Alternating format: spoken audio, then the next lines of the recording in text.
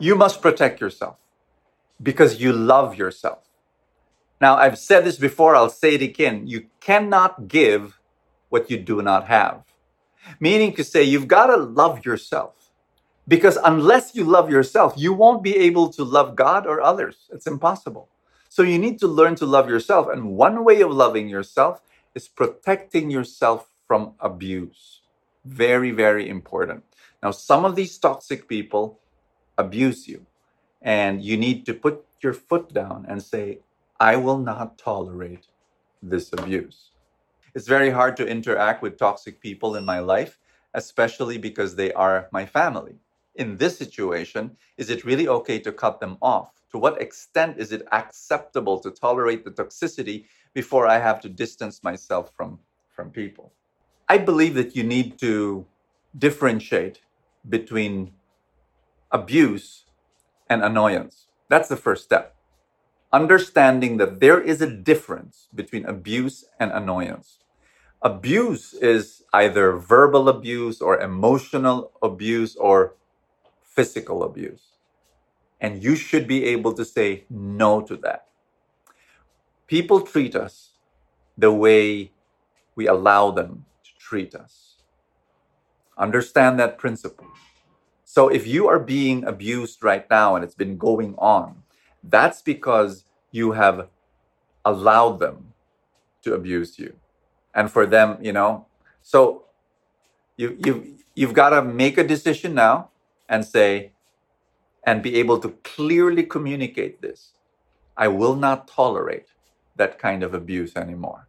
You've got to be strong about that, especially if they live with you. You just have to say no more.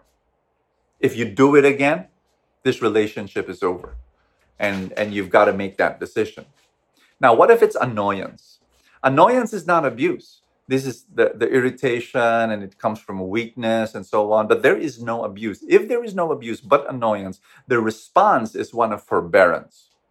Because let's admit it, we also annoy other people and we also have our own weaknesses. And so when you accept your own weaknesses, you accept the weaknesses of other people. Annoyances are actually opportunities to grow in patience and kindness and love and forgiveness. So as long as you're able to know the difference, okay?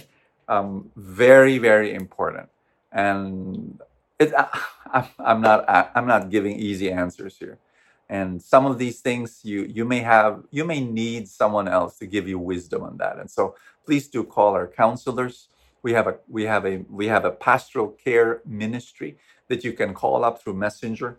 But very, very important. Understand the difference between abuse and annoyance and then respond in the right way. What can I do to show them love when they are not willing to accept it? Again, two answers. Number one is I really believe that if you try to love them and they do not accept that love, it's either you find another way of showing love, maybe using that person's love language.